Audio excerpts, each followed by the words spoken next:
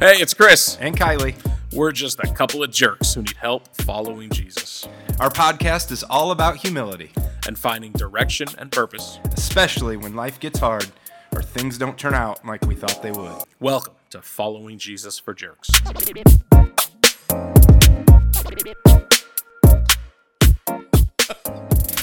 Welcome back, everybody, Hi, everybody. from the Pod Kitchen.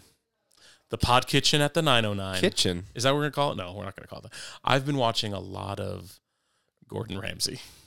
Oh. Oh, So- yeah. So what is that? Are you gonna yell at me the whole time, or you have some? I don't think we're allowed to cuss on here. Well, no, that probably not be a good thing. You know what blows me away? What blows me away? Oh, my God. Here we go. Right off the bat talking about food. I was actually thinking all week like we should avoid talking about food, Well, but here we are. here we are. So what? But here's what I love so much. Everyone's seen some sort of Gordon Ramsay show, right? Whether it's like MasterChef or Hell's Kitchen, everybody's Are seen you it. sure? Do you think so? Really? Everyone knows who he is, Okay. right? And knows All his right. reputation. And yet you watch these interviews with people before like he comes and tastes their food and they're like, "Oh my God, Gordon's going to love my food. Gordon's going to love it. I just He know hates he's gonna everything, love it." doesn't And then he's like, "This is crap." And then they're like, "Oh my God, how did he not like it? Like what did you expect?" That's my favorite part of every show. Just watching the beginning, watching the people like surprised that their food is crap, according to Gordon. Yeah, that's a. How do you feel about it, or maybe who have you been around that's had different leadership styles like that? Oh God. You know what I'm saying? Like a totally, or what do you see as differences in different people that you've had from a leadership that have coached you or led you in a particular way? Well, I mean, I think the best leaders are the ones who realize who they're leading and like adjust based on the person they're leading or the people or the group they're leading. I worked for a guy when I was working for a restaurant for the longest time who super high standards, a good manager. As far as he knew what he wanted, he had really high standards. He knew how to train people, but he was a very harsh person himself. And when you had to deal with him, like you had to tell him something really like clear and blunt.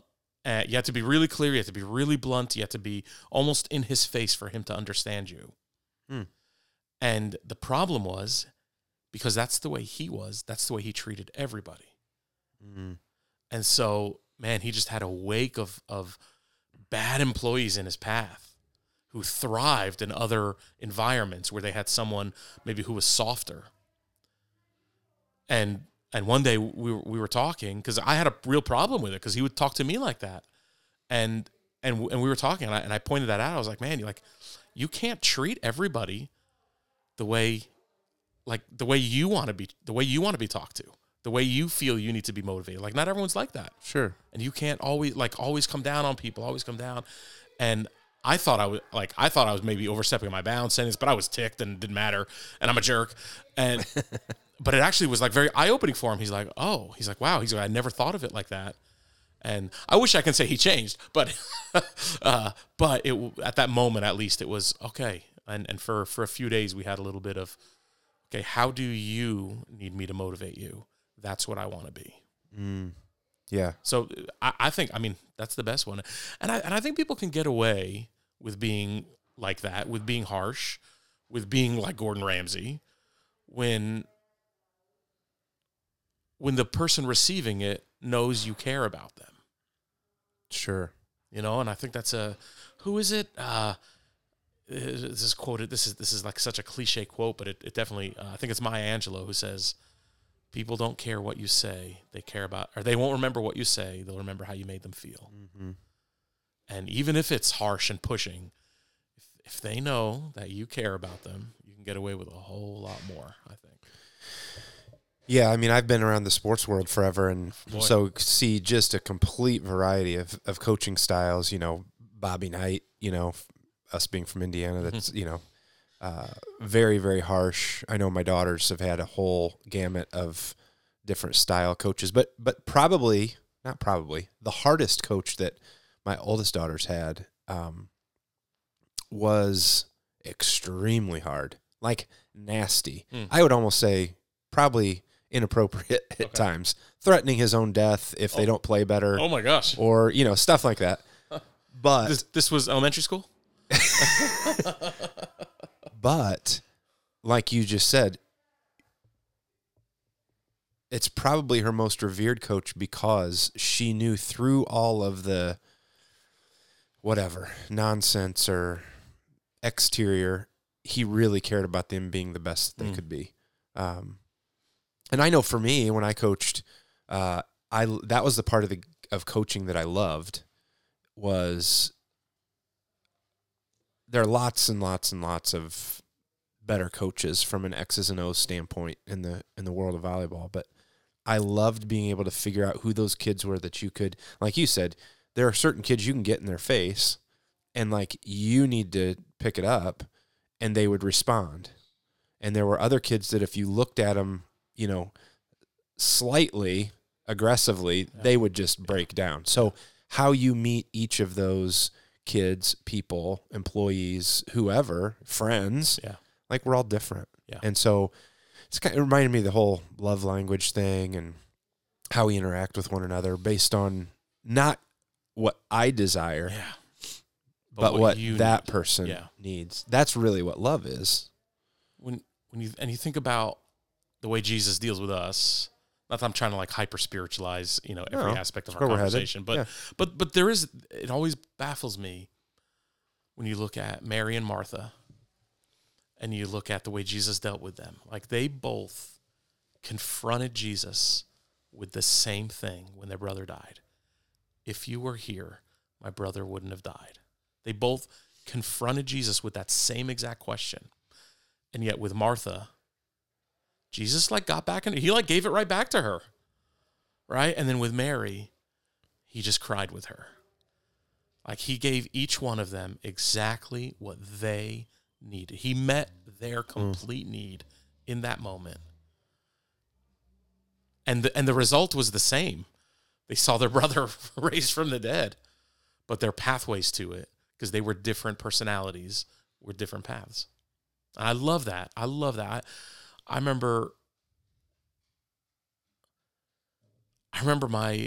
when I was first in ministry school and I'd lived with this roommate who's one of my best friends to this day. His name is Josh. And we knew we were to be friends, right? We were roommates and we had a good connection, but every time we would go to each other for advice, oh my God, it was so frustrating. And for him and for me. And then we did this profile test. I'm a big fan of those. I know some people aren't. I like them. In our case, we did something called the DISC and CARE profile. Mm-hmm. And it's a personality profiler. And man, I remember how eye-opening it was when I read about him that he just likes things direct, and he read about me that I like to be led to my own conclusions. Because what was happening is if we needed advice for something, he would come to me and he would vent, right? And really what he needed was for me to say, Josh, do this, this, and this. That's the solution. But I'm not like that. I don't want to be told. I want to be led to my own conclusion. So I'm they call it the Socratic method, right? I'm sitting there well, what do you think about this? And trying to lead him to his own answer. And he would get so frustrated. And then vice versa, right? I would vent or I would present a problem and he would be like, oh, just do this. I'm like, no, I don't want to be told what. I want to come to the conclusion myself. So I remember, oh my gosh, it was so eye-opening. And from that moment on, our relationship changed, and for the better.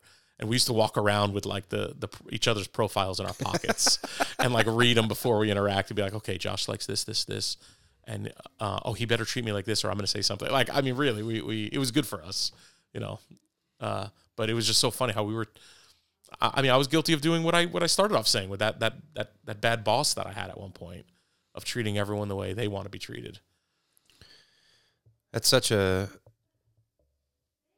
a lesson in, we should be really aware of what other people's needs are, of what their just different personality types, different ways to interact. And that's, I don't want to say that's exhausting, but like the easy way is for us to stay focused on, well, this is what I desire to do.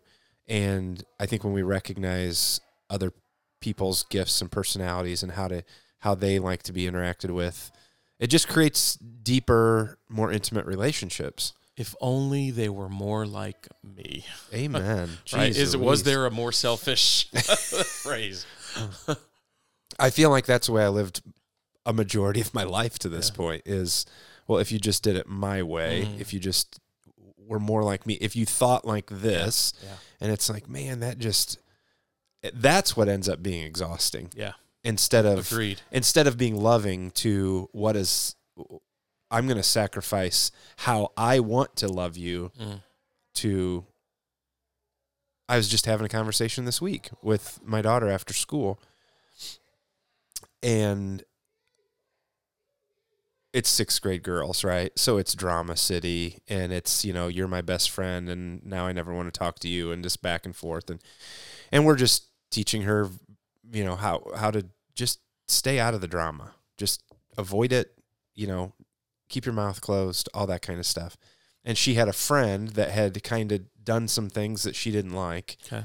Was kind of mean, I guess. I don't know. And talked, this friend came up after she recognized that my daughter's not engaging with her as much over the last couple of days, and was like, hey, can we be friends again? And my daughter's response was, well, do you understand what you did to me and this and that? And so I'm going to have to think about it. She wasn't nasty, but we had a conversation in the truck where I'm like, hey, I completely agree and understand, and you didn't do anything wrong. I said, how did she respond? And she's like, well, she just kind of walked away.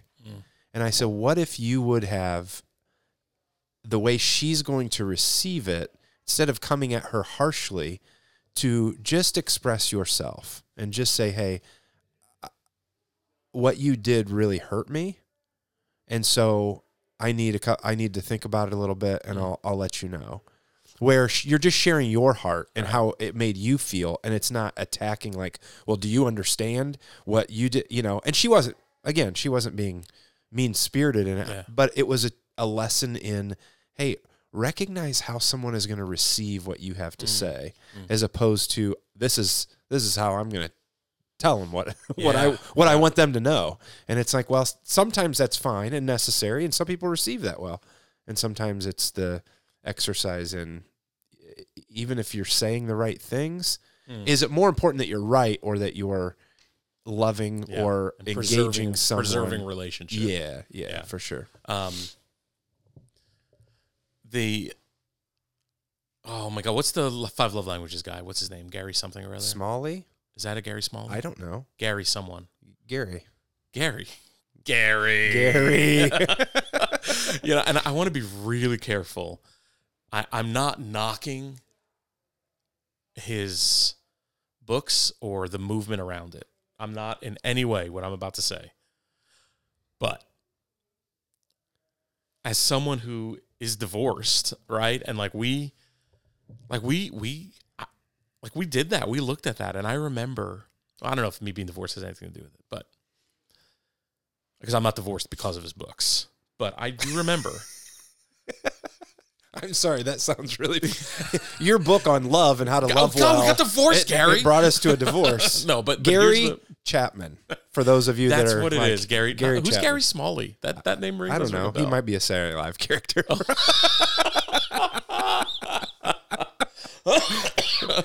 All right. So here's the deal. My beef with his books is, and I bet that he didn't. This is how he intended. I bet he didn't mean it like this. But here's my beef with his books. It's created this generation of married couples who are running around like, hey, honey, you need to fill up my touch tank, my quality time tank, whatever. And it's placed this entitled, and like you because you called it out before. The point of it is to fill someone else's needs, Yes. not to have my needs met. And it's created this hyper awareness of where my needs aren't being met. So it's your job, sweetie pie, to fill my need. And it's there's a little bit of, I dare use this word, perversion. There's this little bit of twisted truth that makes it about me. When I think about Adam and Eve being created, I don't for a second think that, God did all he did, created Adam, and he said like how great it was, right? Yeah. And then some period of time passed, and he said, it's not good that man should be alone. And he took the rib out of Adam, and he created Eve. I don't for a second think that God did that to say, oh, now here's Eve to meet Adam's needs. Here's what I propose. For all of eternity, before Adam was ever in the picture, there was the Father. Through the Holy Spirit, loving the Son. And the Son receiving that love, being so overwhelmed with it, and so full of love himself for the Father, and through the Holy Spirit giving love back to the Father. That's happened forever in the past. And then he created this picture of that and created man in his image, and realized, I think the part that said it's not good that for man to be alone is man needs to Adam needs to have an object to love. I don't mean an object as in like objectifying women. I don't mean like that. Right. But love isn't fulfilled until it's given, not received. Who cares about the reception? I mean, if that's what it was about, right? Like Jesus wouldn't have died for us until we accepted him. Right, but while we were yet sinners, we were enemies, he died for us. And so I believe God created Eve not as someone to fill Adam's needs, to receive, but to fulfill Adam's need to give love. It's all the one another's. Yeah. Like that's why we're in community, whether it's marriage, whether it's relationship, whatever. It goes to the whole concept of everything we talk about. If it's about me receiving as opposed to me giving, that's all just selfish and it's prideful and it defeats the point. It's anti the point of what God has created for us. You can read Gary Chapman's book, and I don't know. Read Gary Smalley's book too. I'm sure it's great. Yeah, I'm sure it's great. But if you're reading that, and like you said, if it's about someone loving you well, like that's on them. Yeah.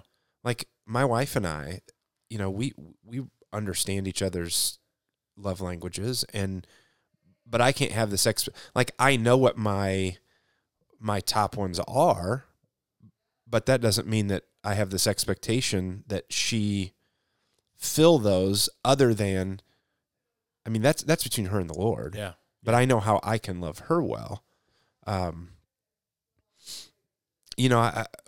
There was a period of time a few years ago where we had seemed like several couples around us, marriages that were just, blowing up. And, I had some conversations with some of the guys that were a part of that. Well, you don't understand how she treats, you don't understand. And I'm like, I often go back to Ephesians 5 for, wedding text and how a man and woman are supposed to interact, which we can read that text if we choose to, very selfishly, yeah. From a patriarchal point of view, but that's not what love is. Love is self-sacrifice. If we read Ephesians 5 from the perspective of, how we are to love and respect and self-sacrifice for the good of our spouse, our wife, as Jesus loves the church. Well, what did he do for me? What did he do for the church? Well, if I remember correctly, he was spit upon, he was beaten, he was tortured. Like, there are times when it doesn't matter. Like, oh, she's this to me and she's always nagging me. And listen, I'm just talking from what I heard it from a male perspective, because I know that it's both ways. Well, Sure. Hey, how about we all choose to love the best we can, self-sacrificing, knowing that we may not get that in return, as Jesus doesn't always get that back from his church, from me. And how do we, like, that's an exercise in learning and growing and maturing. And from my experience, the more that I do that and become who God's created me to be, what God is doing in my spouse is also happening. And unity coming through both of us receiving the Holy Spirit and growing and learning and loving the Lord. And he brings us together, as opposed to we're just fighting to hold on to things, or becomes very selfish, like I started with, of, well, she should be doing this for me. No, like, and I want to be clear, please, don't listen to us if you're, in relationship and having to have these conversations with your spouse about, hey, here's where we're struggling, right? But my point is, actually, you know what? No, I'm not going to say that. I am saying this to you. That maybe the, like, that, and there's certainly a valid part of that conversation of, hey, here's where I'm struggling with having my love met by you. But I would say that really, like, the crux of it is the conversation needs to be, how can I fulfill your needs? Probably by the way, Gary Smalley is an American counselor, and he's written, he wrote a version called The Language of Love. So a lawsuit waiting to happen, I can see. But he's got a bunch of, like, Christian counseling books. So okay, so I didn't kind pull that out of nowhere. Yeah. But there's another author named Gene Edwards. He's a pastor down from Texas, and he writes in a very unique way. And he wrote this book called The Divine Romance. I don't know if you've ever heard of it. Like, I'll let you borrow it. It is, you can read it. It's not a thin book. You can read it in one sitting. It's written in this odd type of prose. It's almost poetry. Huh. But he writes through a very unique perspective on kind of the course of human history. And without giving too much away, it's a really good book, but one of the perspectives is the angels watching God create Adam and then Eve, and then how it unfolds. And he uses this such descriptive language, and really you should read it, on how Adam must have felt and how Eve must have felt when God brought them together. Of, like, finally, here is someone that I can love. I almost, kind of getting back to what I was saying before, this because I want to complete the thought. I think God recognized there was this exchange of love that happened in heaven, right? Amongst the Father and the Son through the Spirit. And remember we read in Genesis that, like, he searched, like, when it's not good that man should be alone, and he looked all the beasts, everything he created, is there anything that can be a suitable partner? And he couldn't find any. There's something about that. We're not complete without having someone to be Christ to love. And I'm not, I'm celibate right now. I won't always be, but right now I am. I'm not trying to knock celibacy or say, hey, if you are alone, like that you're lacking something. I'm not at all. No. Actually, that was another time. We'll talk more about that on my journey with becoming okay with celibacy and what that looks like, and that I'm not missing anything. But at the same time, there is this, like, original intention, I believe, of, hey, right? Because the rib came out of Adam's side, right? And originally it was male and female. He created them in his image, and then he split them. There's something to that. Yeah, and I'm with you. Like, I don't want this whole episode to be marriage, man and woman, just from the perspective of this is what we're talking about is any of our relationships. It's the need, it's the necessity for community. It's the, you and I, we get to sit here and learn about each other and grow in how we can love each other the best that we can, how you're going to receive things, how I'm going to, and I think for me as a people person, there's nothing that's more evident of the creativity of God as the differences between all of us. You know what I mean? Based on experience, based on where we grew up, based on ethnicity, based on all kinds of different things. But man, the beauty of none of us are the same. The beauty of appreciating the differences, valuing the differences, and learning how to best love those differences, from different perspective, different lenses. I think it's really important. And that's why, yes, it is, I don't know, it is a relationship, marriage, but it's so much more than that, I think. The Love Lounge at the 909. Oh, I don't know. I don't know if that's appropriate either. Jeez. Oh, help us come up with a name. Yeah, that one can't stick. Please no. You so far you've come up with two really not good ones. So I know we've got probably just a couple minutes left, and I was on the gram this week. Mm-hmm. Maybe it was 2 weeks ago. Okay. So, not to get very too serious, but this Deb that follows us on Instagram, who offered apparently right sponsorship through coffee. Sponsorship through coffee. I haven't, which I don't know if we've seen any of that. Maybe Deb stopped listening. Nah. It just occurred to me that maybe Deb is no longer listening. I noticed that Deb is now making coffee mugs as well. Oh. Yeah. So I don't know. Well, Deb. Okay, balls in your court, I guess. I saw that and I just was like, oh my gosh, this is so funny. No, I'm just teasing. Yeah. I bet she's not listening. Deb, if you're listening, text me. We do text each other often, actually.